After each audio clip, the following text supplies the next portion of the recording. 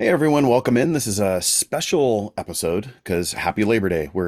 We should all be resting from labor, and so we are resting as well. So what are we gonna? But we're still here for you. We're here to serve the people, and we're gonna go back into the Wayback Machine. So Rob, what do we have queued up? Yeah, we're going to go ahead and take a week off for you and me, and we're going to replay one of our previous episodes with our interview with Jack Munayer and Jack's work with the ecumenical accompaniment program in Israel Palestine, why we need children to be escorted to Mm, school by hmm foreigners and things of that nature, but also talk about how Daoud Nassar is doing. So Daoud was attacked a number of months ago, and we had Jack come on, a good friend of Daoud's. And I just finished a blog series on Israel Palestine, about 7 posts. They finished up, if you're listening to this in the beginning of September of 2022, the blogs finished up in the beginning of August of 2022. And the seventh in that series was on Daoud Nassar. And I'll just simply say it this way: I admire no human being more than him as the epitome of Christ and of Christ's likeness. And I think his story is a phenomenal story that needs to be heard by Christians around the world. So I wrote about it, and we also interviewed Jack about it. And I thought, oh, that's a pretty good way to have our Labor Day episode with our interview with Jack. Great. And if you have not, go back and listen to older episodes because we have just a lot of great episodes there. But hope you enjoy this interview with Jack. Welcome to the Determined Truth Podcast, Want the truth? You can't handle the truth. where we aim to explore questions of truth, the scriptures, and what it means for the church today. Here are your hosts, Rob Dalrymple and Vinny Angelo. Hey everyone, welcome into this special edition of the Determined Truth podcast. Over the years, but especially over the last few months, if you've listened to the podcast, you know that we don't just talk about Bible and theology, but there's a cause that's very near and dear to Rob's heart, and that is justice issues, specifically of what's happening in the Middle East, and from a biblical perspective, what that looks like. So we're going to have a special guest on today, Jack Munayer. And so, Rob, why don't you go ahead and start and give Jack's bio, and then we'll go ahead and get into an amazing conversation that I'm really looking forward to. Great. Yeah. So Jack was born and raised in Jerusalem to a British mother and a Palestinian Christian citizen of Israel father, Salim, a wonderful man, actually. I'm sure your mom's even better, by the way, right? Jack completed his BA in sociology and criminology from the University of York and an MA in human rights and transitional justice from the Hebrew University in Jerusalem. Jack currently manages the World Council of Churches Ecumenical Accompaniment Program in Palestine and Israel. Jack's main line of work has been focusing on human rights and humanitarian assistance. He is also acting in bridge building initiatives and advocacy platforms like Christ at the Checkpoint, the Jerusalem Belfast Initiative, and much more. So, Jack, we just want to thank you for being here with us today, and thanks for being on. Thank you so much for having me. Yeah. Let's just begin by having you tell us a little bit more about yourself, maybe your family, and then about the work that you do with EAPPI. So my family here in Jerusalem, I'm one of four boys, and my ancestry, I guess, on the Palestinian side is from the city of Lydda, the ancient city of Lydda. Then on my mother's side, I'm British, and I grew up in Jerusalem very much in an interesting context in between both the Israeli community and the Palestinian community in Jerusalem. And so this is sort of where I thrive, I guess, in this sort of complex place. I'm married and I have two kids, two boys. Wonderful. And they're both asleep now. So I'm happy to be able to speak to you with some quiet. Very good. Very good. Tell us about EAPPI then, and what it does, and how it operates, and what your role specifically with them is. So EAPPI is a program under the World Council of Churches. It began about 20 years ago. Actually, this year is the 20th anniversary of the program. And it began during a very violent period here in Israel and Palestine, the Second Intifada. Right. There was a lot of violence, a lot of human rights violations. And the Palestinian heads of churches, different bishops and patriarchs, came together and said, we would like to have a non-violent Christian response to what we are seeing around us. And so a program was developed where internationals could come and visit here in Jerusalem, Bethlehem, Hebron, Jericho, and basically stand at military checkpoints, shoulder to shoulder with Palestinians that were going through every day and were suffering all sorts of harassment by soldiers. And what was quickly discovered is that if you have an international just standing and watching the situation, the levels of violence, the human rights violations are reduced significantly. So since then, our program has expanded to accompany children to school through military checkpoints. We accompany children past settlements where they don't feel safe. We'll accompany shepherds and their sheep in areas where they might face harassment. And so we try to provide protective presence.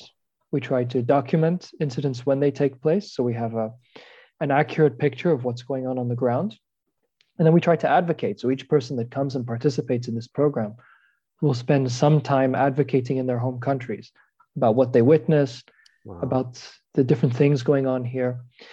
And so that, in a nutshell, is the program. I oversee all the operations here in Jerusalem. So I manage our office and the staff, but our headquarters are in Geneva, Switzerland.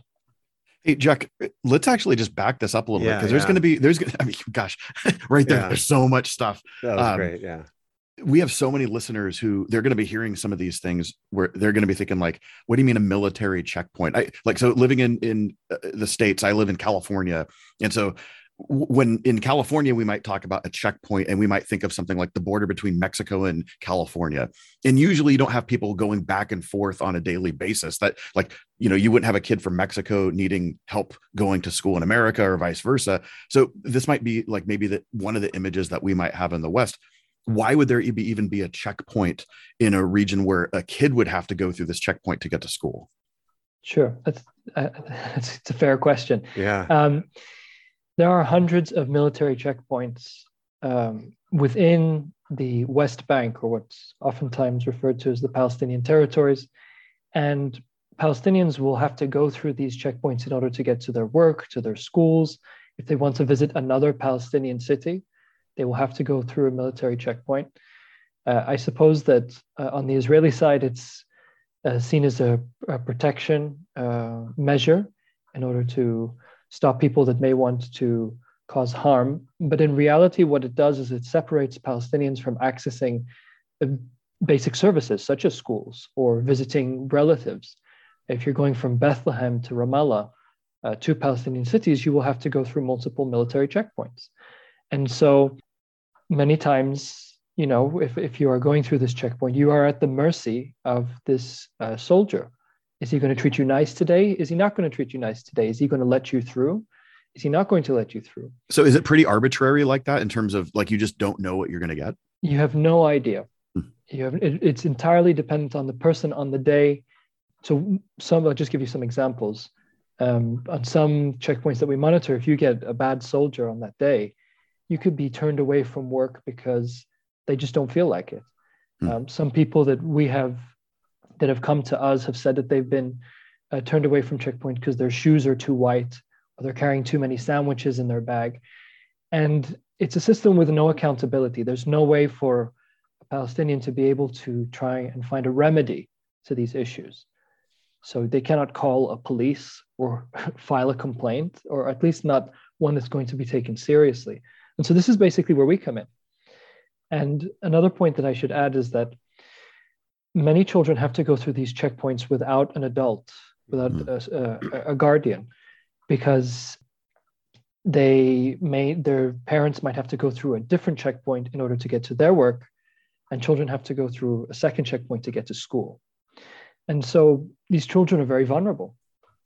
So this is the role that we try to fill, is to at least have an adult sort of who's not in military uniform, who's observing and making sure that everything's okay.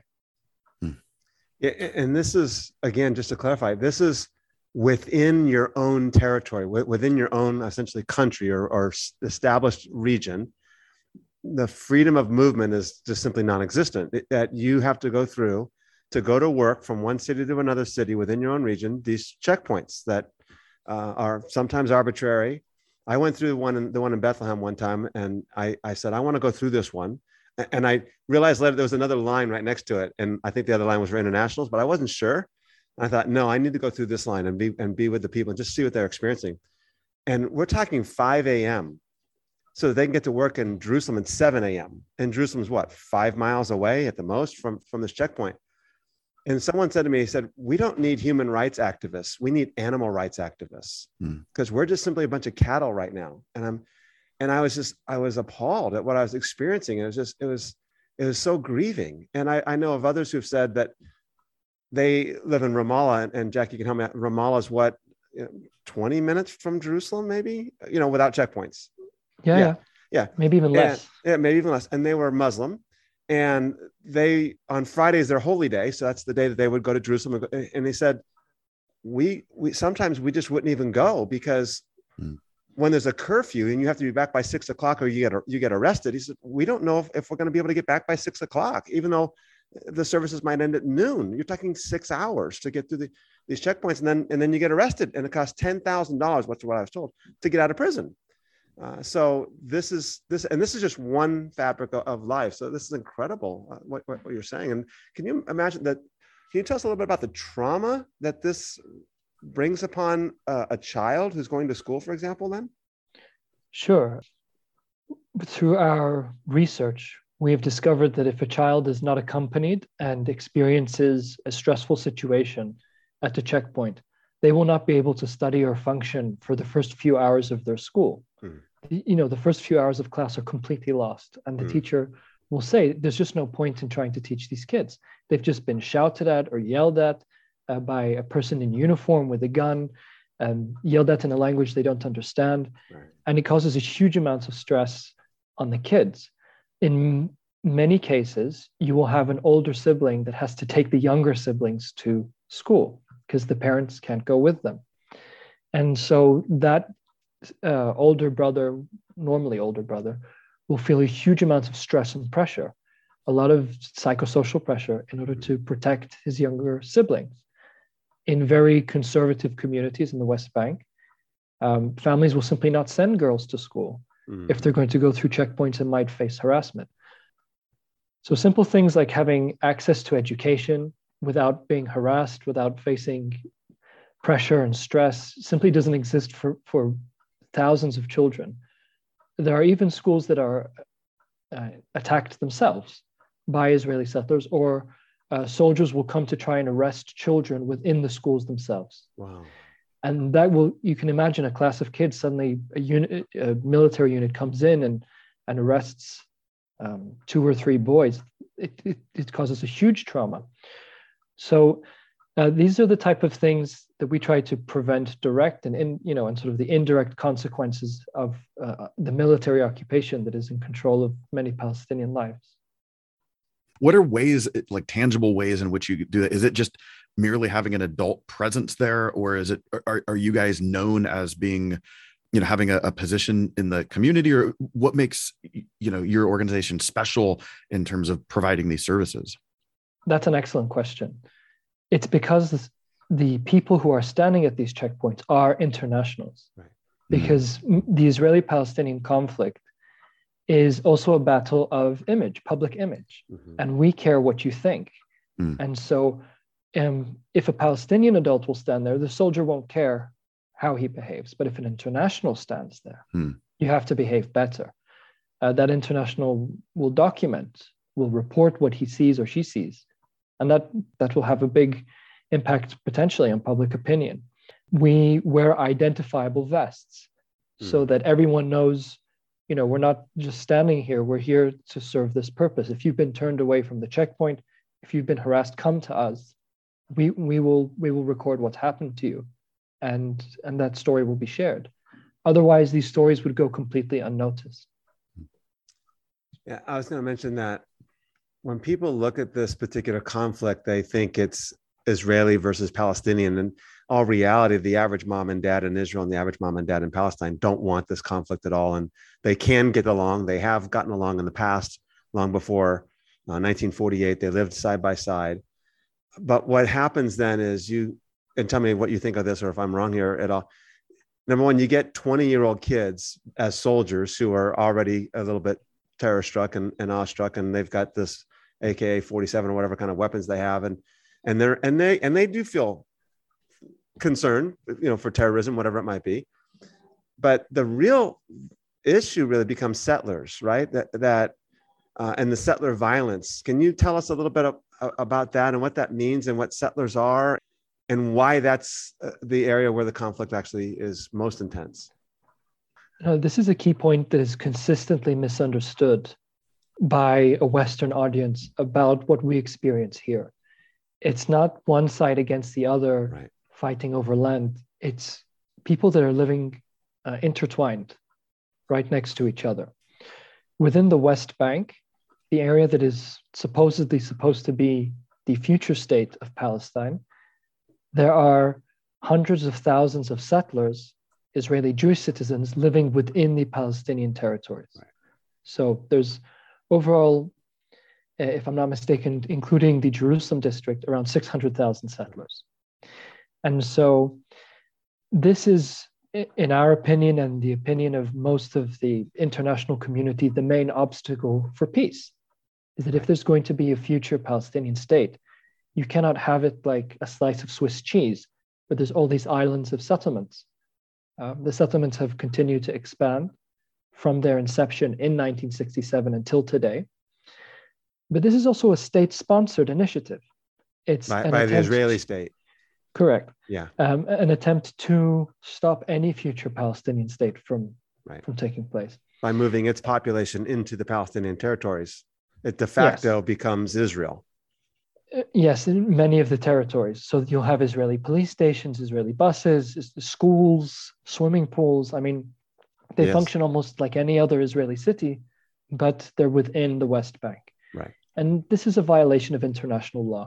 Mm-hmm. It's against the Fourth Geneva Convention, which states that if you are occupying another territory, you cannot put your population in there. Right. So just to give you a quick example, when the United States invaded Iraq, there were not cities or towns of American citizens that were being established in Iraq during that occupation. Right. So that, in a sense, was an adherence to the Fourth Geneva Convention in that aspect. That's not what we experience here. So you have one side that's supposed to be a future Palestine, but it's full of Israeli Jewish cities, and many of these settlers are religious fanatics, radicals, who use violent methods in order to try and drive people out of their homes. They'll burn crops, they'll attack sheep, anything to intimidate the population to try and make them leave. I don't think on this podcast, Rob, I'm trying to think back when we've briefly talked about this, like with David Crump, when we reviewed his book. I think we talked about settlements a little bit, but I don't know if we've actually talked a lot about that. And that's not the point of this show. But could we just provide a little context on what this is? Because I know in my own church context, I'll have conversations with folks, and the average person has no clue what a settlement is or what this thing is. So like, Jack, you could be using language right now that our listeners are literally not knowing what you're talking about with a settlement like that. That's just a foreign concept to them. Yeah, it would be good to have a map, I suppose. I can put one in the show notes, or a link to one in the show notes. Yeah, that would be helpful. Yeah. So for those that do look at the map, the territory that is prescribed as the West Bank essentially was the division that took place after the first war that we had in 1948. And the international community agreed, okay, the West Bank and Gaza, this is going to be the future Palestinian state. Anything outside of that is going to be the state of Israel. And in 1967, after another war, Israel took effective control of all these territories. So until today, Palestinians cannot build an airport, cannot trade, cannot move without the permission of the Israeli military. So effectively, Israel controls all the land. And within this territory, east of the Green Line or east of the West Bank line, any Israeli Jewish town or city is a settlement. So if you're thinking of Tel Aviv, if you're thinking of Haifa or Beersheba, these are all Israeli cities. But if you hear places like Ariel or Elad, these are settlements. Which are cities inside of the Palestinian, Israeli cities inside the Palestinian territories. Yes, correct. Yeah. Rob, could you paint a picture of that, like contextualize that for our American audience, like maybe using a state or something like that? It's like the United States invading Canada and attacking Canada, and then saying, we think you're a threat to us. And because you're a threat to us, we're going to continue our military presence in Canada. So now we're concerned for our well-being and our self-defense against Canada. And then what we do is we say, and what we're going to do is we're going to start taking people from Minnesota and moving them into Canada and putting cities, American cities inside of Canada to secure an American presence there. And what eventually happens is that we're never going to withdraw our military from Canada. We're actually just going to make Canada part of the United States. And this is different. This is different than like when we might have an American military base in Germany or something, right, where there's an agreement where they say, hey, right, you guys can have this plot of land and you could do this. And there's national agreements. That's different than what we're talking about. Yeah. Here. And what happens then is because you have Israeli people living in Palestinian territories, those people are threatened. They've took somebody else's land, right? Mm-hmm. They stole somebody else's land or whatever it might be from a Palestinian. And now there's tension there. The Palestinians don't like it. Obviously, who would like it? And so now you have to protect them. So now that increases the military presence, and it increases. And what Jack was saying is there's two types of settlers. One are economic settlers. They move there because the government says, hey, we're going to give you a free home or a cheap home. And because you can't afford to live in Tel Aviv, it's too expensive. But there are others are ideological settlers, and they're settlers who move there because this is the land that God gave to Abraham, Isaac, and Jacob, and it's our land, and we're taking it back. We don't care what you say. And those are where you get the religious fanaticism now, who you're living in somebody else's land, you think it's yours, and there's tension, let's fight over it. And if I can make one more comment, Jack, when you mentioned the Swiss cheese, what we picture is, there's all these islands of Israeli cities around the Palestinian territories.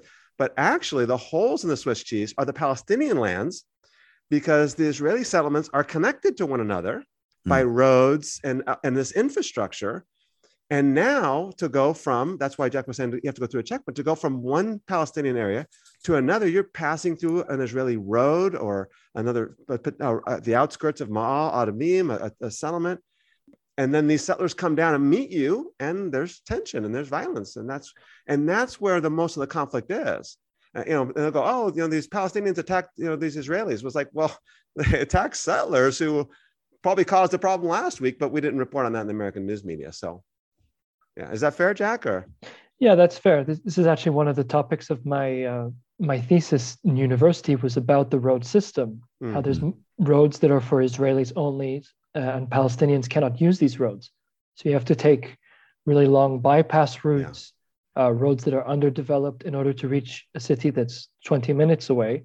It could take you an hour or longer. And so it's a whole matrix system of control and separation. Yeah. I was in a settlement on one occasion, and our group was visiting a settlement, and the mayor of the settlement was kind of giving us this presentation. And his whole argument was, all right, we have this land, it's in Palestinian territory. Yeah, but it's our land. And his argument was this particular settlement was their land before 1948. So when the United Nations gave this land to the Palestinians, they gave Israeli land. And I'm thinking, well, there's a lot of Palestinian land on the other side of Israel, and they're not trying to get it back either. But so we were walking to the bus because we were going to take a drive around the settlement. So after a 1-hour presentation, we're going to take a drive around the settlement. He's going to show us the pools and the parks and the schools and the malls and everything else about the city. I stopped him. I said, okay. So if I'm hearing you right, what you're saying is that this land, which is on Palestinian territory, was actually your land before 48, and you don't think the United Nations has the right to give it to the Palestinians. He said, yeah, that's exactly right. I said, okay, what about the highway that is used to connect this city to the greater Israel, ultimately Tel Aviv, et cetera? And he said, well, I said, isn't that on Palestinian lands? He said, well, every country has a right to build an infrastructure. And I said, but it's not your country. Mm-hmm. You can't build an infrastructure on somebody else's country. Every country has a right to build. And he just kept reiterating the same line. We have a right to build an infrastructure on somebody else's within our own country. I'm like, but it's not your country. And it was an incredibly flabbergasting moment. I just couldn't believe. I was appalled, thinking, okay, there's Palestinian lands. I actually know somebody, Vinny, up in Pleasanton, not far from where Vinny lives, whose family land is now the Tel Aviv, is now Ben Gurion Airport. Mm. So they're Palestinians, and they have no hope of ever going back because their land is now underneath an airport. So, yeah. So, Jack, what are some of the biggest obstacles you face then, and that you encounter in this work that you're doing? Well, now we have COVID, which is a huge, that's right, a huge obstacle for us. It's very difficult to bring internationals to be present here to accompany people. The program has not been functioning for the past year and a half until recently, where the airports open up. And we saw a huge spike in harassment against people. People calling our office saying, when are the people coming back? We don't feel safe. We need to be accompanied. And just give you in numbers, in 2020, the amount of reported settler harassment, so settler violence against civilians, there were 358 cases. In 2021, there were 450. Simply because there are no internationals there to monitor, to provide that protective presence. So that's one big obstacle. The second obstacle is from the settlers and soldiers themselves. They don't want the international community to know what is going on in the West Bank. So they will try to intimidate, try to restrict our ability to work, which is very difficult. And the context itself is very difficult. We're talking about places that experience consistent high levels of violence. It's not an easy job to stand at a military checkpoint. Yeah. It's not easy to accompany shepherds near a firing zone that the military uses that's on Palestinian land, because a lot of their military practice areas, they take Palestinian fields to do their military practices. So in that sense, these are just three quick examples of some of the obstacles that we face in just trying to implement the work that we do. Wow. Now, when we're all done, I'm going to ask how people can get involved and kind of get active in this as well. But one of the reasons why I reached out to you was one of the Palestinian Christian people that I have come to know well is Daoud Nassar. And Daoud is just the living embodiment, in my opinion. And I don't know, Jack, you know him well. You're like, Rob, you can't have such glowing thoughts on him. I know who he really is. But I just look at this man and go, this man embodies the Christian life of suffering gracefully and lovingly. And he was recently attacked again. And can you kind of tell us a little bit about who Daoud is, what his story is, and fill us in? I don't think we actually have done a podcast on this at all. And then what happened to him recently and what's going on now? So this is our friend Daoud Nassar. His family own land on the outskirts of Bethlehem. And they have sort of a hill where they have livestock, they have agriculture, all sorts of olive trees and different projects like that. And his hill is the last hill that has not been taken over by an Israeli settlement in the area. All the other hills that used to be owned by Palestinian families have all been taken over. And so his hill is completely surrounded by Israeli settlements. His access to the main road from this hill has been completely blocked off by the Israeli military. So you have to take these windy side roads in order to access it. And Daoud, along with his brother Daher and the whole family, have decided that they're going to approach this injustice, the restrictions against them with, as you said, a Christian attitude of peacemaking, of nonviolence, of creative resistance. So in order to put pressure on them, the Israeli military will not allow them to build any structure on their own land. Yeah. So many times they will come and they will stay in caves that their great-great-grandfathers used to live in. That's how long the land has been owned by Daoud's family. And unlike many Palestinians, Daoud's family have managed to save a lot of documents proving that this land is theirs. So you had settlers come and attack Daoud's farm in the past. You've had the military come and uproot their apricot trees and anything to put pressure on them not to leave this land and to build a new settlement on it.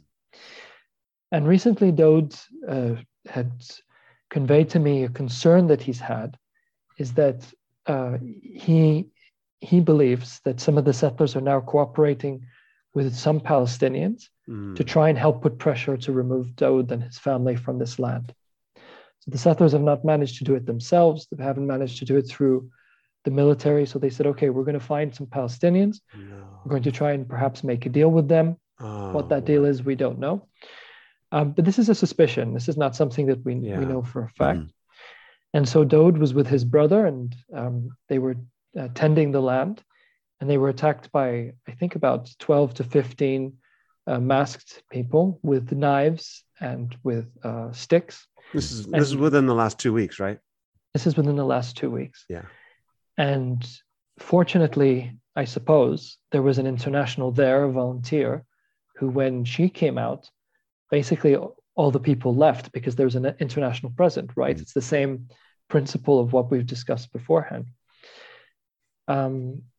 So both of them were hospitalized, Daud and his brother. Daud has been, he has now left hospital and he's recovering at home. But unfortunately, his brother Daher was injured a bit more severely. Oh, I didn't know that. And we're really concerned for their safety, of course, but also for their land, their property. So for us in EAPPI, we are sending our international accompaniers to accompany different members of the family to make sure that they can feed the animals just for a few hours a day, and just to keep their eye to make sure that no one is trespassing and taking over the land. So it's a heartbreaking situation for many of us that know the resilience of the family, the amazing attitude they have in the face of injustice. And so we're trying to support them in this way. But I know that they've also been sharing things on social media. I would really encourage everyone to look for Attentive Nations on their different social media platforms to stay up to date. All right. I'll put the link for that in the... Yeah, there's one. There's a Facebook group, I think, because Attentive Nations is Daud's organization, right? Right.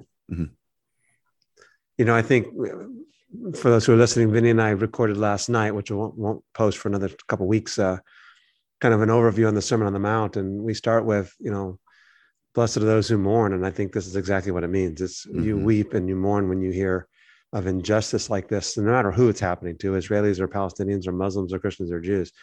But when you see a brother and sister and his family in Christ and whatever, so now we'll definitely be praying for Daher even more so. And it's this, if you hear his story and read his story, unbelievable. And they've been going through this since 1991 in particular as well. So, all right, how can we find out if someone hears this podcast and says, hey, maybe I'm a college student or I'm a young adult or whatever, or I'm a retiree or whatever. I've got 3 months on my hands or 1 month. I don't know how long they can come over and do these accompanying programs.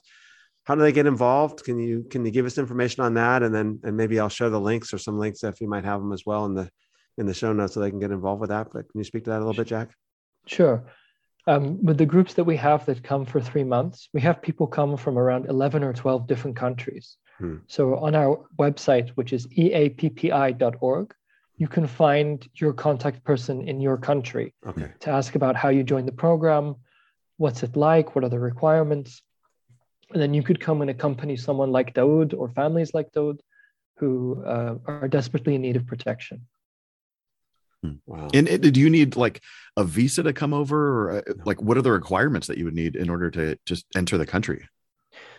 Well, before you would even think about a visa and entering the country, you have to be trained. You have to be trained in the principles of nonviolent accompaniment. You have to become, we have to trust that when you come and you see all sorts of difficult situations, that you're going to be able to handle it, that you have an interest, you have a passion for Israel and Palestine. It's a huge opportunity to build relationships with people that you would normally not reach or not hear about in the media.